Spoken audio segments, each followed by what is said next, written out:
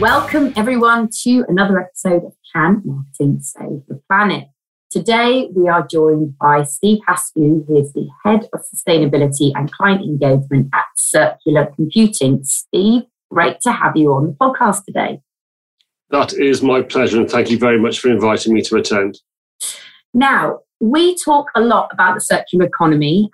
In fact, we had an event recently where we had an entire session on the circular economy, and we talk about the challenges and the opportunities. But your business, Circular Computing, is the circular economy in action. So I wondered, just by way of starting everyone off, can you just tell us a bit about your organisation and what Thank you. Yeah, so our organisation takes a once-used product. It goes through a process of remanufacture, which is one of the pillars of the circular economy defined by Ellen MacArthur, the foundation.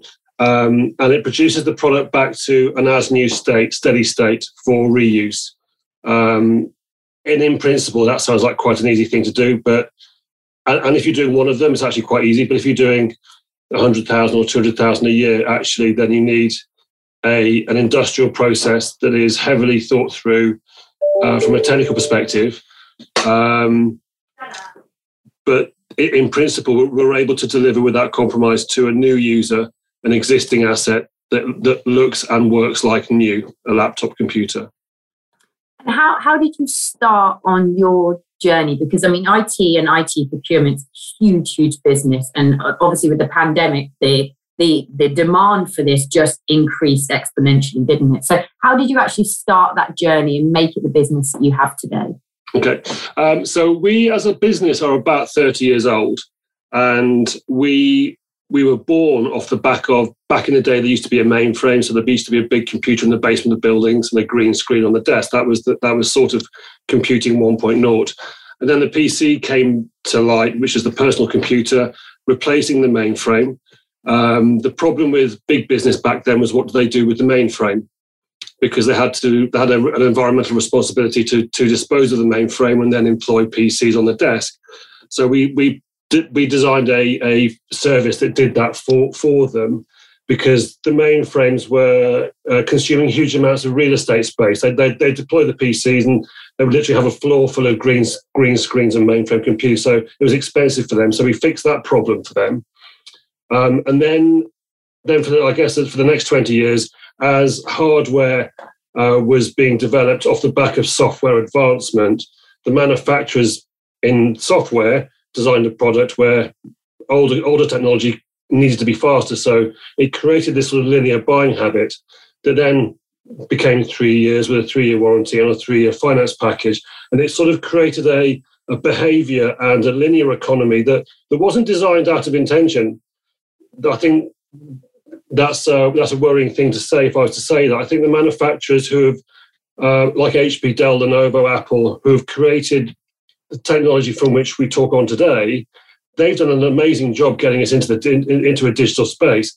But by so doing, our behavior with them has become linear, and that's the thing that needs to change.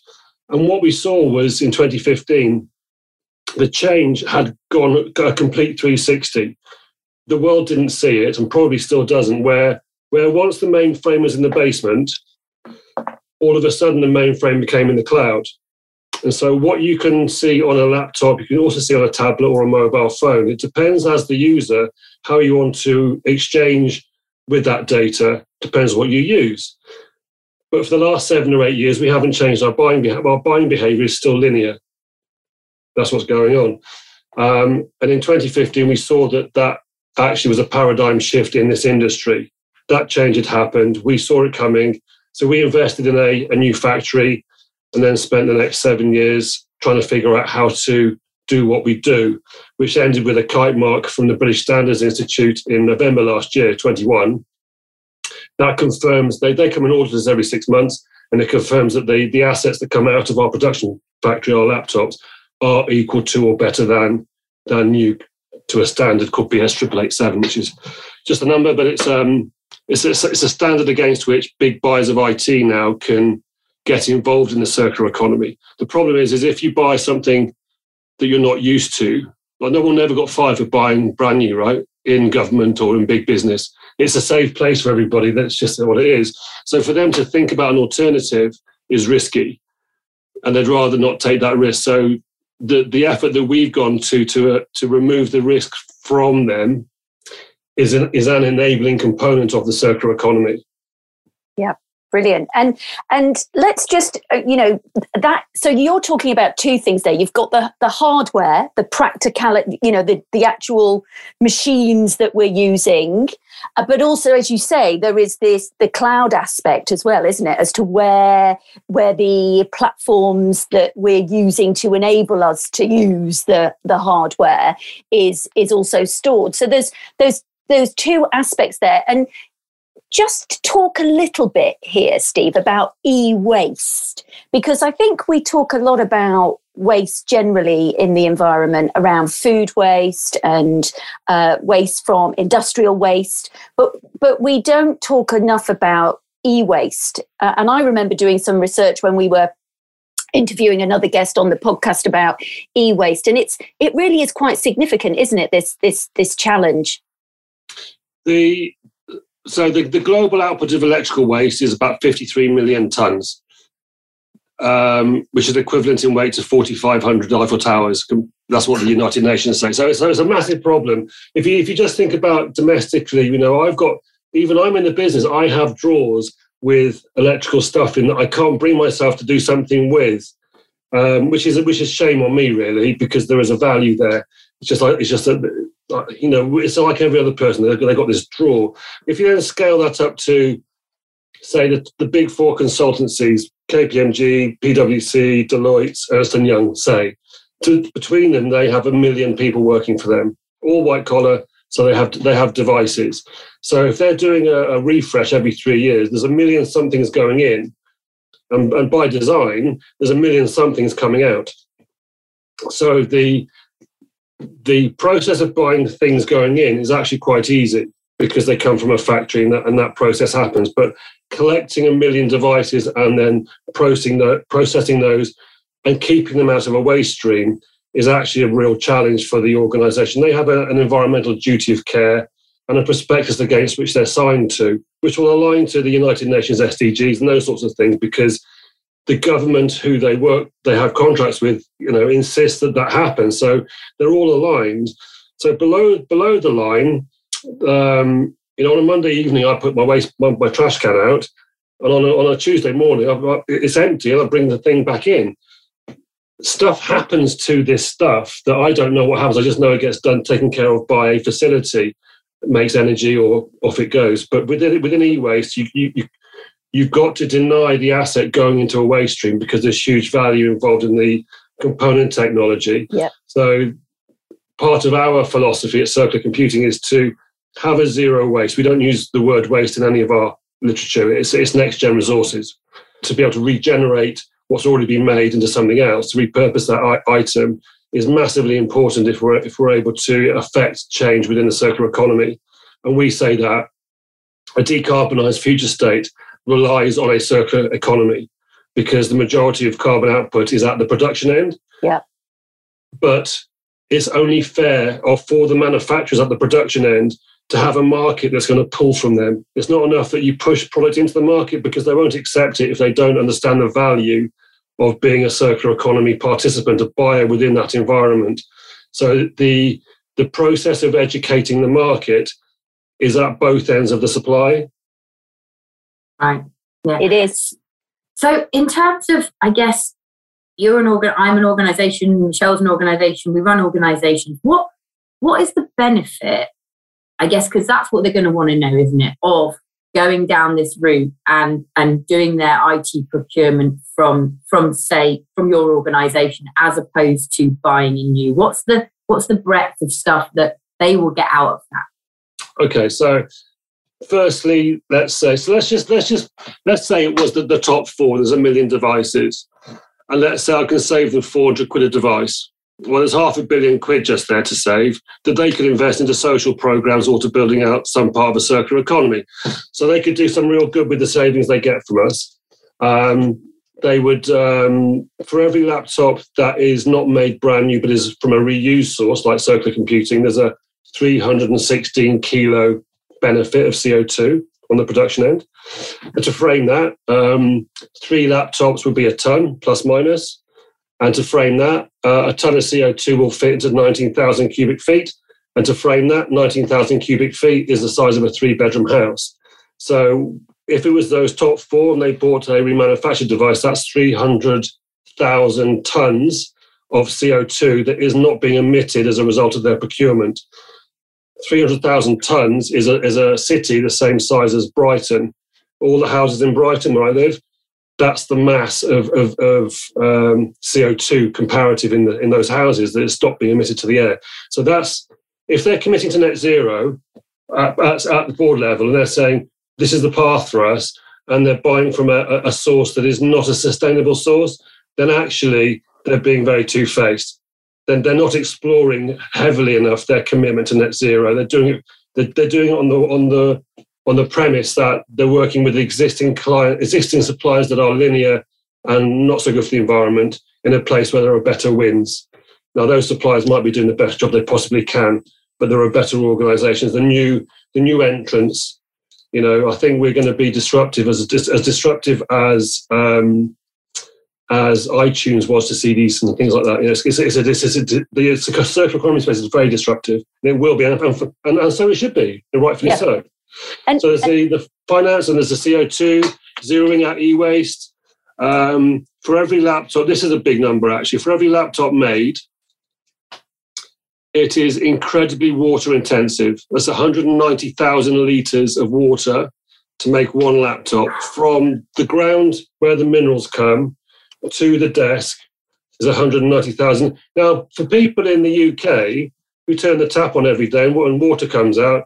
We don't really value water. But if you're in parts of the world where you die unless you get your daily dose, it's a big deal. So we bang that drum. We believe as a business that from a societal point of view, sustainability does not stop at the end of my street or at the end of my town. It actually belongs to everybody. So we're kind of into the kind of global change. And that's why we like to speak on podcasts like this, because it reaches a bigger audience. Brilliant. And you're so right in that the resources that go into making these machines that we're utilizing are so precious, aren't they? So valuable. I mean, I remember listening to, I can't remember the podcast I was listening to, but somebody saying, the cost of the resources, if you were to go and buy, the problem is we've almost driven the cost of these resources down because of the scale. Because realistically, given if you were to think about extraction, like you say, the cost of that water, the impact that that's having, these devices should be 10, 20, 30, 40 times the price of what they actually are, because we've marketing, I suppose, has driven it down to make it all very, very accessible. There's another thing I just wanted to unpack a little bit there as well about what you'd said earlier, Steve, about the fact that we've all got these resources in our drawers and we don't do things with them. And I can say I'm with you on that. I've got phones, I've got a couple of laptops, and one of the challenges we have is the security aspect. We're concerned that how can you really clear the phone? How can you really clear what's on the laptop so that it can be sold on or reused? And that security aspect. I mean, and that's just from a personal perspective. You can imagine, as you said, these big 4 with high security, confidential information on their systems. That aspect is that risk aspect is also a challenge, isn't it? What kind of comfort levels or what kind of things are being done to address that, so that there is this more openness to repurpose the machines and to get them reused? So I think the bigger the organisation, if it's one to many, that equation is easy to manage. So there's a part of industry called ITAD, which is IT asset disposal. And that's the place where assets go to be sanitized. So if you imagine the MOD, they have on the one hand security problems, on the other hand environmental problems. So there are software that's been around for 25 years that will erase the data off all data-bearing devices. If you're doing that at scale, so if I'm doing it for, say, the MOD, it's quite easy. Mm-hmm. They send 30,000 devices somewhere, and then you have a process that does that. But if you have 30,000 different people sending you 30,000 different things, that's a different kind of problem. But the challenges for the individual, and we are actually thinking about this internally at the moment, is how do we, post-COVID, work with individuals or small businesses where the big volume is actually, in providing a service that allows them to walk in with their redundant IT, and it'll be sanitized and then go back into repurposing. What can we do to help that? I suspect it might look like, I don't know, some part of a town centre where Debenhams used to be that no longer is. So, where they can just take their stuff on a Saturday morning, or it could be to work, and then we'll work with their employer. But it doesn't serve you, the circular economy, in terms of protecting the value retention. It doesn't serve you if you're just having your asset in a drawer. So it doesn't serve you at all, or society, or anybody. And that's something we have to fix, because the volume of resources contained therein is huge. And I would happily, as I'm sure many would, I'm sure there's a commercial aspect to this, but I think there's a lot of people that would voluntarily give up those resources, if they thought those resources were going to do good. I know that, people have had schemes before, give hand in your phones, but there is this concern about the data that's on those phones. And so it's almost, as long as there is that almost confirmation and that it's been sanitized, as you said, then I there's almost that mindset barrier of it's all got all my personal photos on it, it's got personal stuff on it, personal connections, bank information, all sorts of things that we collect on these. I mean, they're like our second brains, aren't they, that we're walking around with, and I think people would possibly happily donate them. I can only speak for myself. I know I would, but it's that there's a barrier to just giving them away because I just don't know how to clean them properly. Yeah, so I think there's a service to be had there, and I also think there's in terms of maintaining a circular economy based principle, like a sharing economy. Yeah, there are organisations like Kiva. I don't know if you know Kiva. It's like a crowdfunding platform that aligns. So a very quick story. I lost my mobile phone and I left it at the back of a taxi, and the taxi driver was kind enough to basically phone my wife phoned the phone, and the guy said, so I got the phone. He wouldn't accept any money. So I went to the crowdfunding site Kiva, and there was a lady in Indonesia whose son needed a mobile phone to educate, and she was $25 short of the total. So I invested $25 into that, and she pays me back every quarter, like $5 a quarter or something. So I'm not disadvantaged at all. And that made me think, well, if you were prepared to donate your asset that you don't need, but it has a commercial value, there should be some way of going, well, whatever that commercial value is, I'll take 80%, and the 20% we'll put into Kiva, and you can decide what part of society you wanted to go to. It could be schooling or nursing or whatever it is in Africa or something. I think that would be really cool. Yeah, and that's that shared value, isn't it? And that shared value and paying it forward. And there's so many more organisations that are starting to think in that way.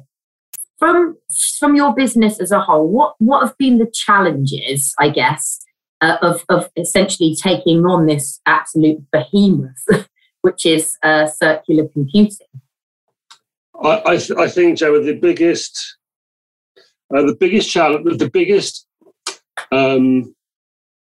biggest challenge that we faced was our own sense of we'll build it and they'll come. If I'm brutally honest, if we could turn the clock back 7 years, we were naive. We didn't plan far enough out. We thought the market was ready back in 2015. It wasn't ready back in 2015. And if I think about what's happened since then, I mean, the world has changed beyond anything I could have ever imagined since then. So we weren't ready as a world. The world wasn't ready for us. We built this massive factory, and we were kind of coming to market. We hadn't educated the market. We just thought, well, the market will want it. We kind of went around it the wrong way. So that was our own sense of naivety was the first thing. Then getting to grips with perception being our biggest competitor. You know, people when they go on our journey as a customer, and every single customer has to go through this journey with us to realize our value proposition actually is not that of a second-hand beaten up computer. They're actually getting essentially a brand new computer. It just comes from a natural resource that has been once used before, if you think of it like that. Yeah. So going through that, we spent far too long as an organisation trying to convince the wrong sort of customer that we were the right kind of supplier. All of your kind of like your business plan 1.0, you know. We were a 25-year-old business. We thought we had all the answers, and we didn't even have the questions, so we couldn't have possibly had the answers. And we invested heavily in a marketing department going onto the marketing theme. So marketing, we had things the wrong way round. And we were treading in the sand where no one had ever trod before. And even now we're still doing that. But we we don't mind showing people our underbelly a bit. Yeah. Because we don't have the answers. And I think that shows an element of strength as an organisation in allowing people to prod and poke you. And it's okay, people wanted to get to know your idiosyncrasies, you know.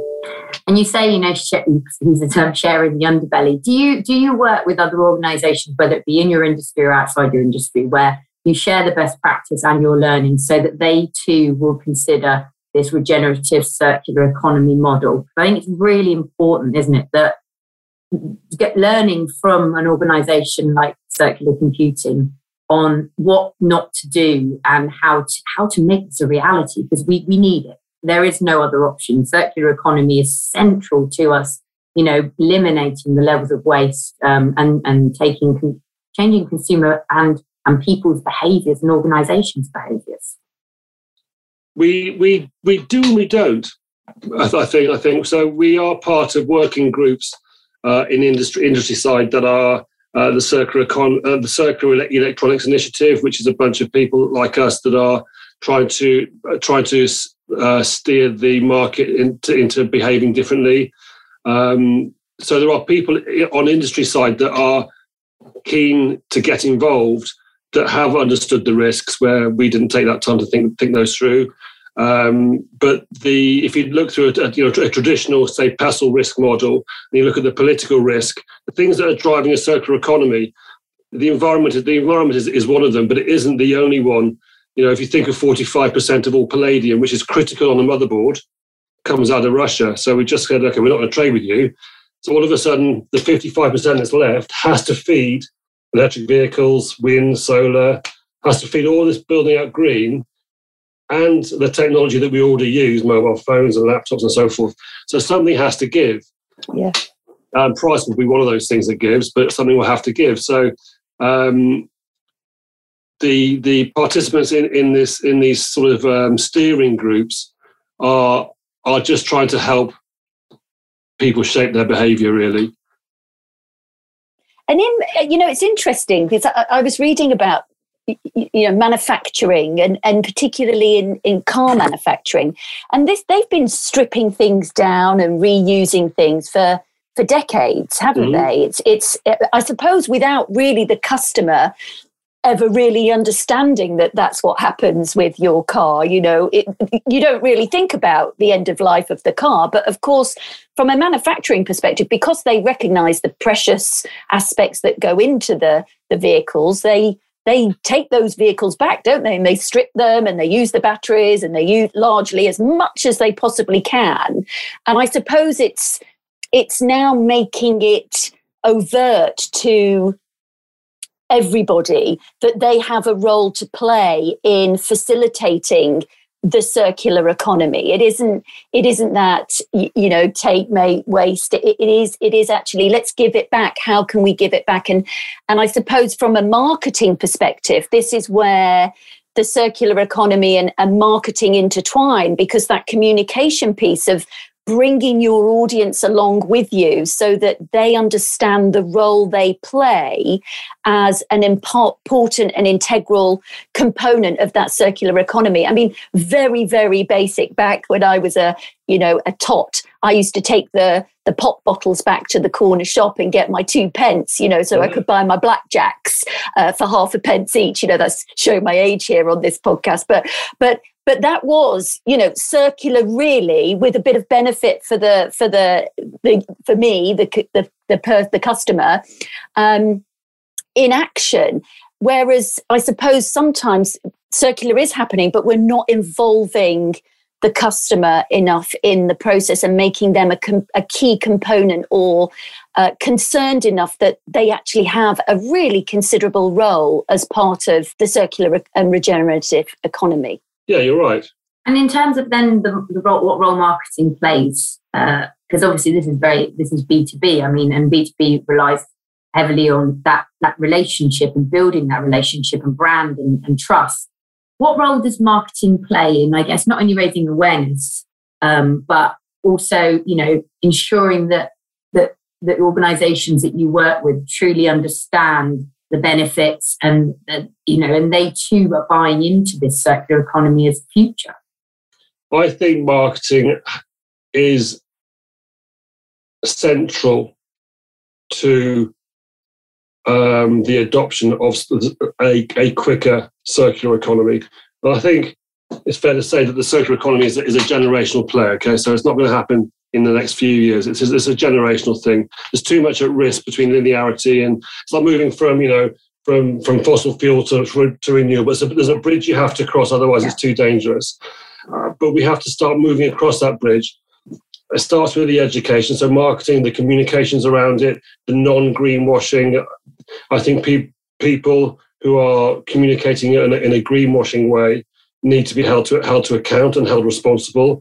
I think that's very dangerous to the consumer because it sets them on the wrong path, and we see evidence of that. I think that the marketing isn't just the getting the customer to the till part or building the brand part. There is a post-sale element to what we do, which creates in our land a very sticky, collaborative customer. So we've taken you on this journey. You've agreed to do this. And now we're going to keep reminding you that what you're part of is much bigger than you. I don't care if you're the biggest customer in the world. What you're now part of is bigger than your organisation. And it's only by working with us as a collaborative partner, a strategic supplier, that you can help us all enjoy the benefits of doing what you do. So getting that into a marketing context and having everybody in your supply chain working in the same way, from a communications point of view, is critical. It is.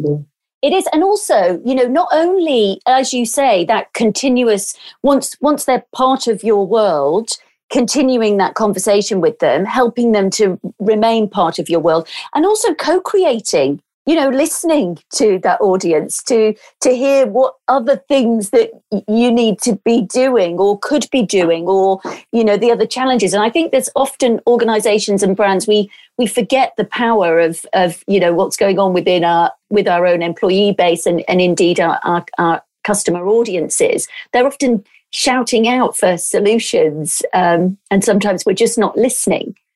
Yeah, when we're doing case studies now with some amazing people it's not about, the case study is not about, circular computing is brilliant, even though we are. It's not about that. What it's about is we invest the time and resources in showcasing the customer and the decision that they've made to move away from linearity into the world of circularity, and what that actually means to their business, to their people, and how their DNA, if you cut it through the middle and you look into circular computing's DNA and the client's DNA, the integrity blueprint is maybe 80% good. And that's as close a fit as you're going to get. And creating that and having them then communicate that on our behalf to their audience. So like you'll hear from the WWF, who became a client recently, and they're doing some amazing work with us. To have a customer say to their audience, to their people, their friends and relatives, we've done this because this is what we believe in. Yeah. So finding people who believe in what you believe in, I think, is a critical thing. And that's where marketing really plays a part. Yep. And it kind of propagates then, doesn't it? It becomes its own regenerative movement because it just propagates. People share of voice, share of word of mouth. It just starts to build. And that's what we need, isn't it? We need people talking about this, but talking about it from a place where they're experiencing it. Yeah. Because, I guess, if you look out at the circular economy and listen to someone talk about it in isolation, it all sounds brilliant. But until you actually involve in and working with an organization, or, to your point of the service of where do you take that stuff that's in the bottom drawer that has a value to it and actually put an experience to people, they can't really talk about it, can they? And feel and see the benefits of it. So I think it's absolutely critical if we are to move this vision of the future, to being one that is circular. More and more organisations have to share their experiences of it, don't they? Yeah, I think you're right, Joe. I think also what we're going to try and do is, using WWF, we had an all hands staff meeting with them. They gave us 5 minutes, which is brilliant. Is when we leave home, we leave ourselves behind and we kind of become Circular Steve. That we become somebody else for the day, and then we come home and then we're somebody else for the evening. So if that kind of runs true, is it possible that we can take the organisation to whom they work to take responsibility for communicating that down into the veins of their organisation, and being a conduit between, let's say they're the conduit, let's say I can take my drawer of stuff into work and then it's just taken care of by my work. Yeah. Because my work actually believe in what I believe in, and they want me to be a better me, and that will create a buy-in by the staff into the organisation. You get a much better behaviour from the staff, and I think that's probably the way forward in the short term, is to get the downward pressure from the organisations, which is great because the larger organisations are actually at the C-suite level. The chief exec wants to create that legacy. They want to make sure that they have equality and diversity in the workplace, and they want people to feel good about coming to work for them. That's part of their day job. So we could be part of that story. Yeah, and I think, we talk a lot about how employees want to work for organisations that align to their values. That's becoming a huge sort of headline within all of what people want.